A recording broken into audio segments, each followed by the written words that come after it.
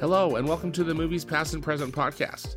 It's December 17th, 2021, and this is episode 77. I'm your host, Stanford Clark, and I'm podcasting from the crossroads of the West in beautiful Salt Lake City, Utah. Just like my blog, moviespastandpresent.com, I'll be providing recommendations, commentary, and reviews about current and classic cinema. Thanks for tuning in, and let's do this thing.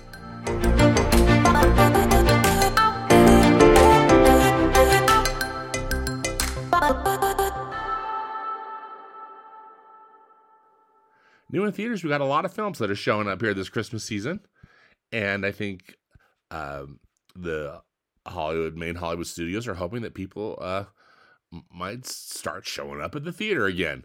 So we've got some films that are opening up today on Friday, December 17th, and then also some more that are opening up next Wednesday, December 22nd, just before Christmas.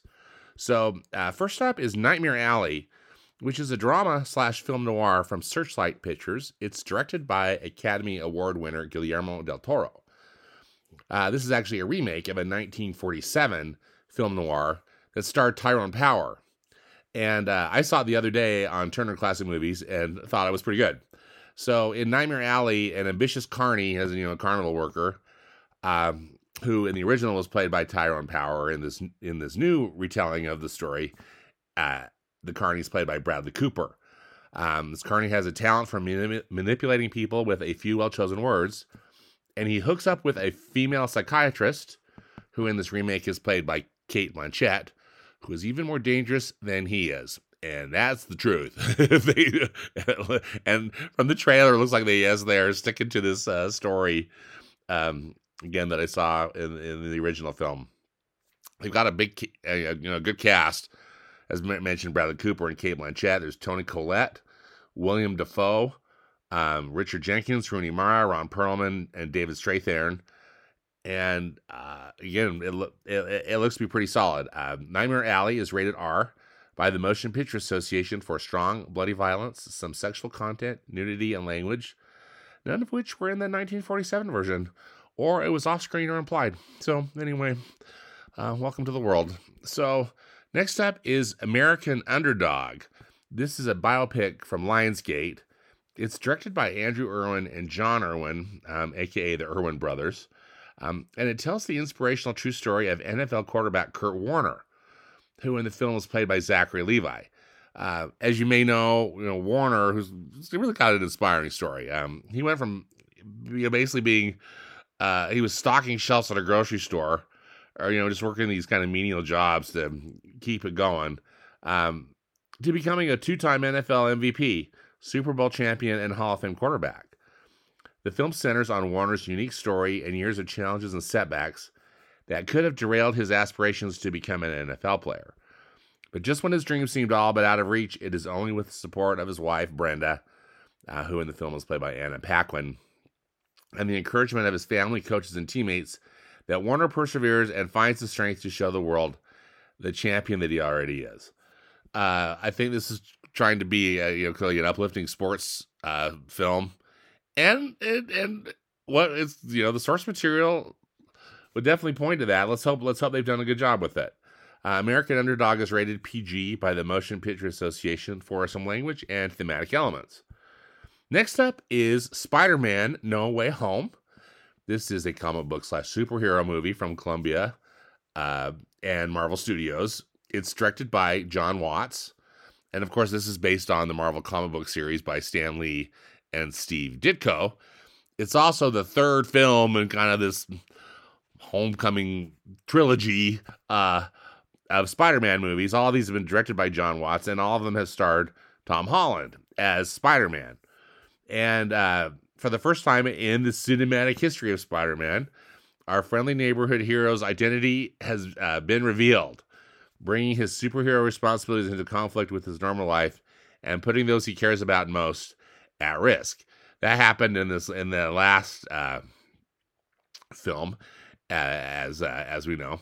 When he enlists Doctor Strange's help to restore his secret, the spell tears a hole in their world, releasing the most powerful villains who've ever fought a Spider-Man in any universe. Now Peter will have to overcome his greatest challenge yet, which will not only forever alter his own future, but the future of the multiverse. You know, I'm not a comic book reader, but as you know, in Spider-Man comics, there's this multiverse thing going on where, like, they're like different versions of Spider-Man that exist in these different realms, and or different versions of life on Earth. And of course, it's a little mind blowing, but it looks like this film. Well, I know this it is because I got to see the film, and I'll be reviewing it later in the podcast. But they take this multiverse stuff and run with it, and it's really fun. So, Spider-Man: No Way Home again stars Tom Holland as Spider-Man. Zendaya is back in it as MJ. Jacob Batalon is back as Peter Parker's buddy Ned. Benedict Cumberbatch plays Doctor Strange. Who's also played the character in another one of these Marvel Studio films. And Marissa Tomei is back in it as Aunt May. So, Spider-Man: No Way Home is rated PG-13 by the Motion Picture Association for sequences of action violence, some language, and brief suggestive comments. And again, I'll be reviewing the film in today's podcast. Opening up on Wednesday, December 22nd now, we've got 3 additional films, all of varied genre and interest. First up is Sing 2, which I have really no interest in, but this is a sequel to Sing, shockingly, an animated musical comedy from Illumination and Universal. It's directed by Garth Jennings. The latest chapter in Illumination's smash animated franchise arrives with big dreams and spectacular hit songs as the ever-optimistic koala, Buster Moon, who is voiced by Matthew McConaughey, and his all-star cast of performers, who are all returning from the original film, prepared to launch their most dazzling stage extravaganza yet, all in Red Shore City, the glittering entertainment capital of the world. From the previews, it kind of looks like it's an animated Las Vegas, but anyway, I don't know. And Chance Rex, I'm not going to know because I don't think I'm going to see this. But there's just one hitch. The group has to persuade the world's most reclusive rock star, who is actually, they've got Bono from U2 to voice this character as his animated film debut. For whatever reason, they have to get him to join them. Back in the cast are Reese Witherspoon as Rosita. Scarlett Johansson voices the porcupine Ash. Taron Egerton voices the gorilla Johnny. Anyway, looks to me like it's a lot of the same folks from the first film. And there you have it. So hopefully it's going to be a fun film for families. Sing 2 is rated PG by the Motion Picture Association for some rude material and mild peril violence. Now for something completely different, again, is The King's Man. This is an action adventure from 20th and an ultra-violent one from 20th Century Studios. It's directed by Matthew Vaughn. As a collection of history's worst tyrants and criminal masterminds gather to plot a war to wipe out millions, one man must race against time to stop them. Discover the origins of the very first independent intelligence agency in The King's Man. So this is a continuation. I think that actually I believe this is more of a prequel, but to the Kingsman movies that have been put out again, and they all have been directed by Matthew Vaughn. This movie, I kind of feel for it in that I think they've been trying to release it for like 2 years, and then just because of COVID, it kept getting pushed out. But it finally is opening up next week. I'm mostly grateful because I'm sick to death of the preview theaters. But one thing I did learn is that this is based on a comic book called The Secret Service by Mark Millar and Dave Gibbons. And anyway, the things you learn. This film stars Ralph Fiennes, Gemma Arterton, Rhys Ifans, Tom Hollander, Harris Dickinson, and Daniel Bruhl. It's rated R by the Motion Picture Association for sequences of strong, bloody violence, language, and some sexual material, all of which I believe because I felt I didn't love the other Kingsman films just because they were a little too violent for my taste. So I'm probably going to skip this one. And there you have it. Last up, though, opening up next week is a long-awaited, well, I guess it's one of those movies that I didn't think that I needed, but I'm actually very excited to see it. It's The Matrix Revolutions.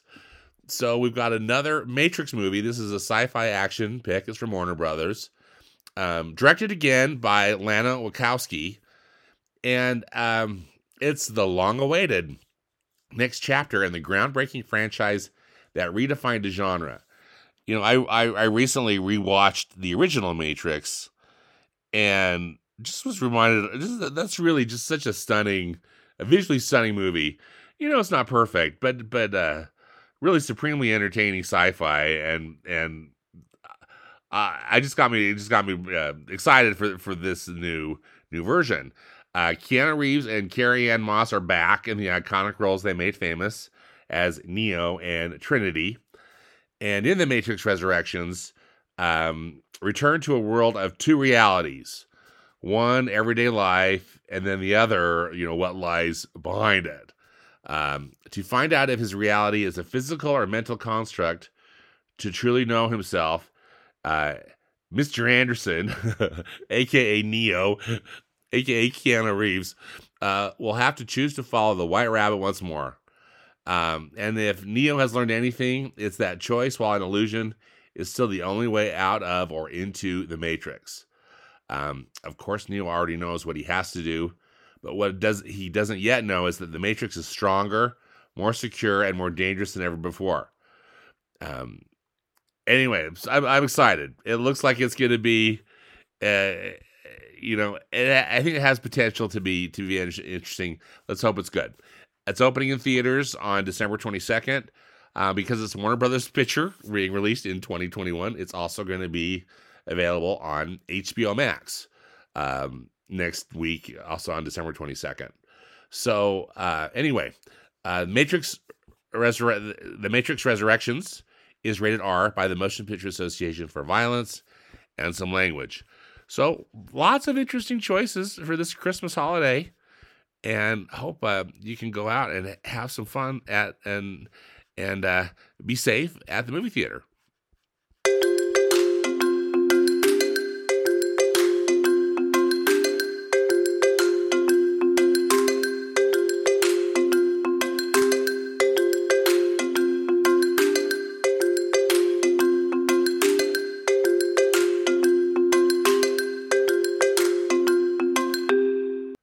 All right, for reviews this week, first up, I'd like to review Steven Spielberg's adaptation of West Side Story.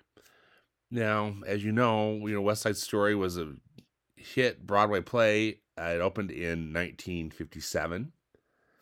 And the film version, that is definitely one of my all-time favorite movies, was released in 1961. That was co-directed by Robert Wise and Jerome Robbins, and also just cleaned house at the Academy Awards that year, including winning, best directors for Wise and Robbins, and also best picture that year. When I heard that Steven Spielberg, who's again one of my favorite living directors, was wanting to revisit this material, I just kind of rolled my eyes, frankly. I just thought, why do we need another version of West Side Story?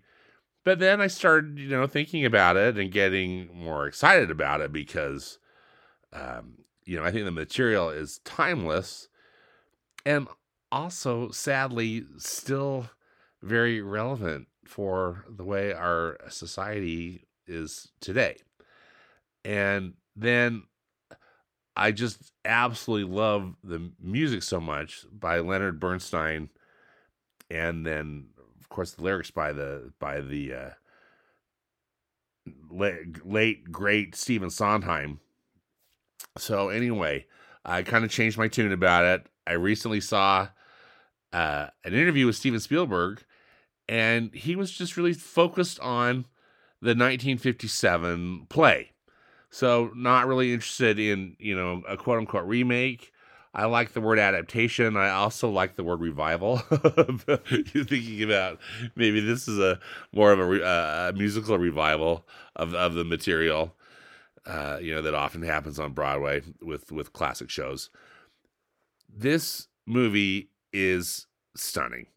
I can't speak highly enough of this film. Again, going in not necessarily with trepidation, but just again kind of curiosity, and within 10 minutes, I was just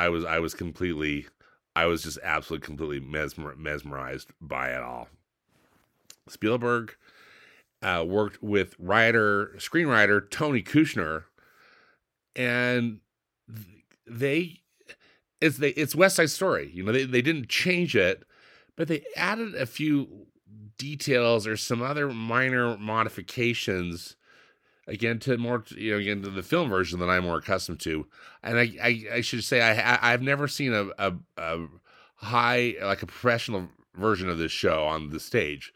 I've seen like a high school production and whatnot, but never an actual professional kind of Broadway caliber production. So I'm mostly just familiar with the film, but still Spielberg was focused on that 1957 stage version.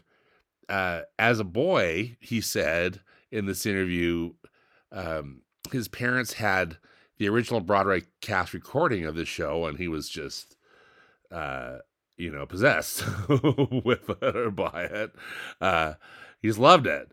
And so it's always been kind of in the back of his mind. And then finally, kind of late in his career, he decided to tackle it. It's his first musical.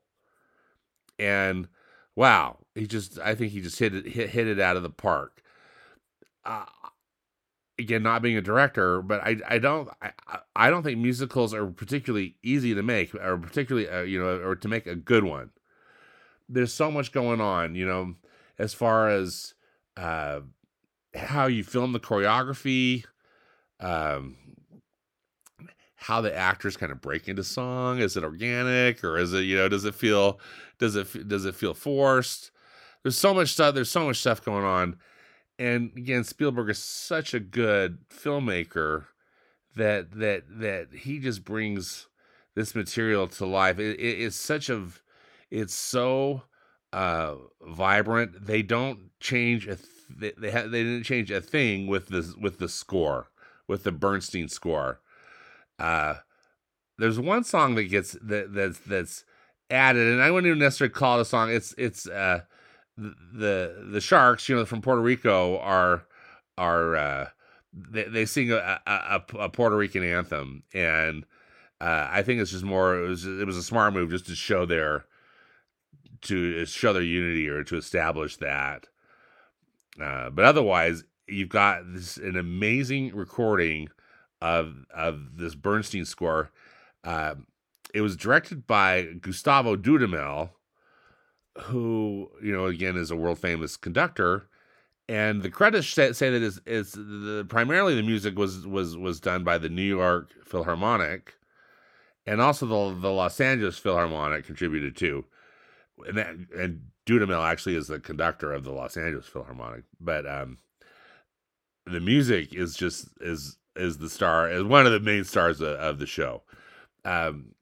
Spielberg also, I think, clearly took great care in casting this film. He wanted to make sure that everybody who was cast was ethnically appropriate. I think that's one of the many criticisms of the 1961 version. Um, and he succeeds. The casting is great because not only are they ethnically appropriate, these are just incredibly talented performers who can sing. One of the things that gets very frustrating to me about a Hollywood musical adaptations, of Broadway shows, is they often hire actors that just aren't really great singers, and it's so frustrating. Whereas everybody's got has got chops. They can sing, and the cast is spectacular. Speaking of the cast, Rita Moreno, who played Anita in the 1961 film version, who also won an Academy Award for that role, she is back. She's in this film, and what Spielberg and screenwriter Kushner decided to do was Doc, who runs the drugstore where Tony works, and where it's kind of a hangout for these gang members. Doc's widow, who's a Puerto Rican woman named Valentina, and Rita Moreno is in this role. She takes over that role in this film. So she's Doc's widow, but she's a wonderful presence and gives really a magnificent performance too. I just I was wondering if that was going to be a good change in the and it was great. I thought it really worked well within the context of the film.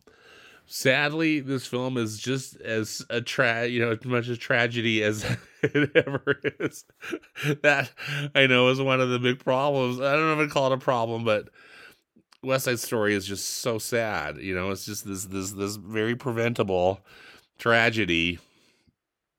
But I just loved every second. Was mesmerized by Spielberg's camera work and just wonderful storytelling, and I just can't recommend it enough. It's definitely, I think it's probably my number one favorite film of the year, and I just hope you'll go see it on the biggest screen possible. I had a chance to see it. I saw it on the small screen, or the small screen, but like just a traditional movie theater, and I also got to see it in an IMAX format. And holy cow, IMAX one! I just wanted them just to play it again, to see it on the big screen.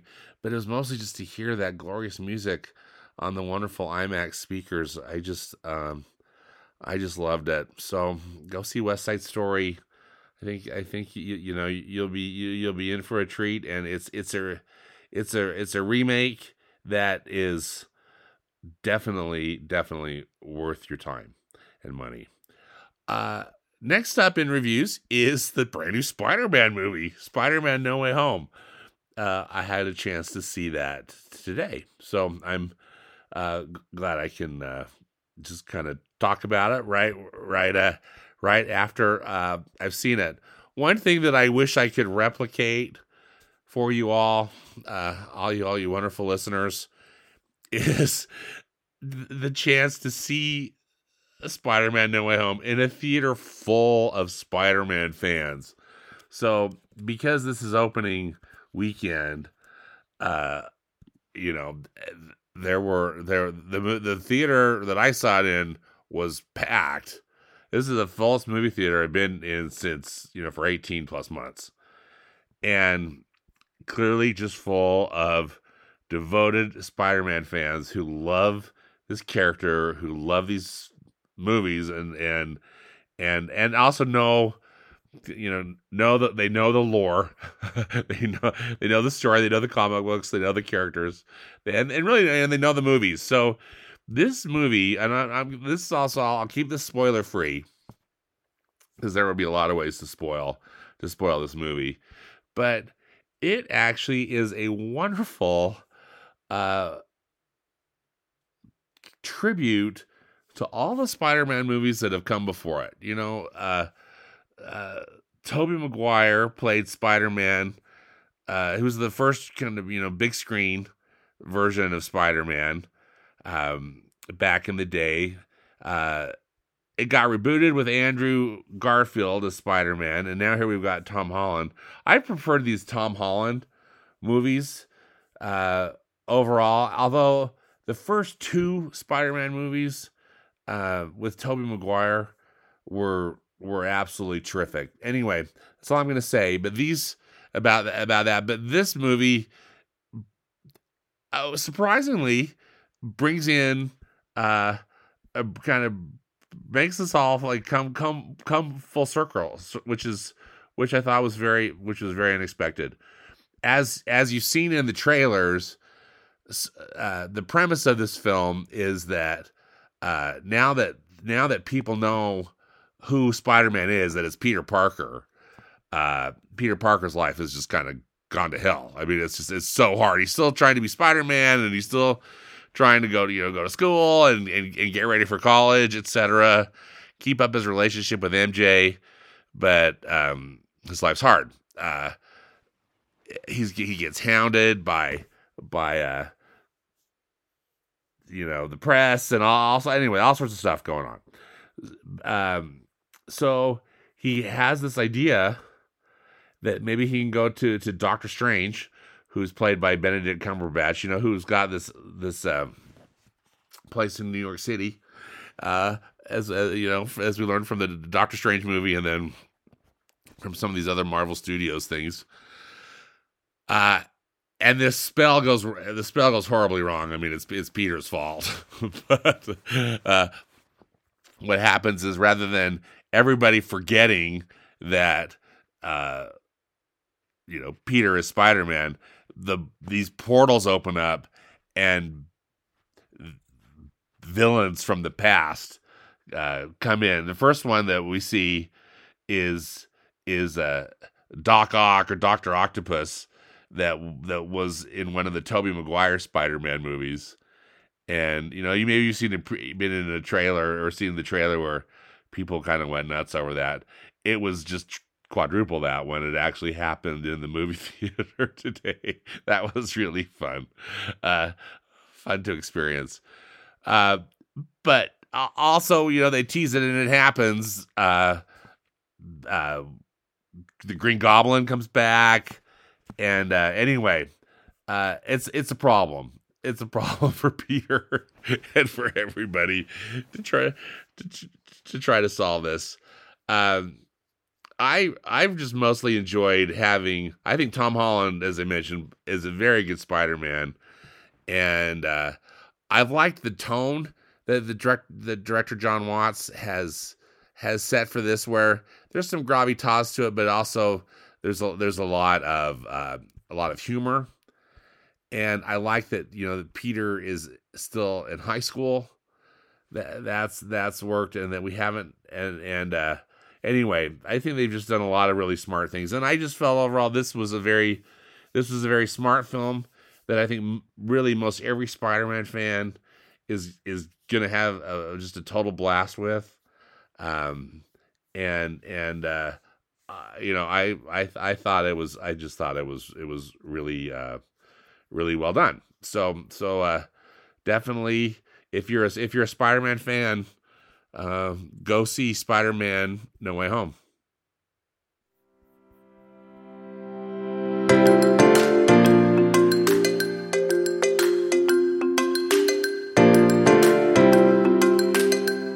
Well, that does it for this episode of the Movies Past and Present podcast. Again, links and more information about the movies discussed in today's podcast can be found in the podcast notes on my blog at moviespastandpresent.com. Subscribe to the podcast on Apple Podcasts, Spotify, Google Podcasts, and Stitcher. Links are also on the blog. And please follow me on Instagram. My handle is @moviespap, as in past and present. As always, I hope you will enjoy some good movies this week, whether they be from the past or the present. Thanks again for listening, and until next time, be safe out there and dedicate yourself to the truth.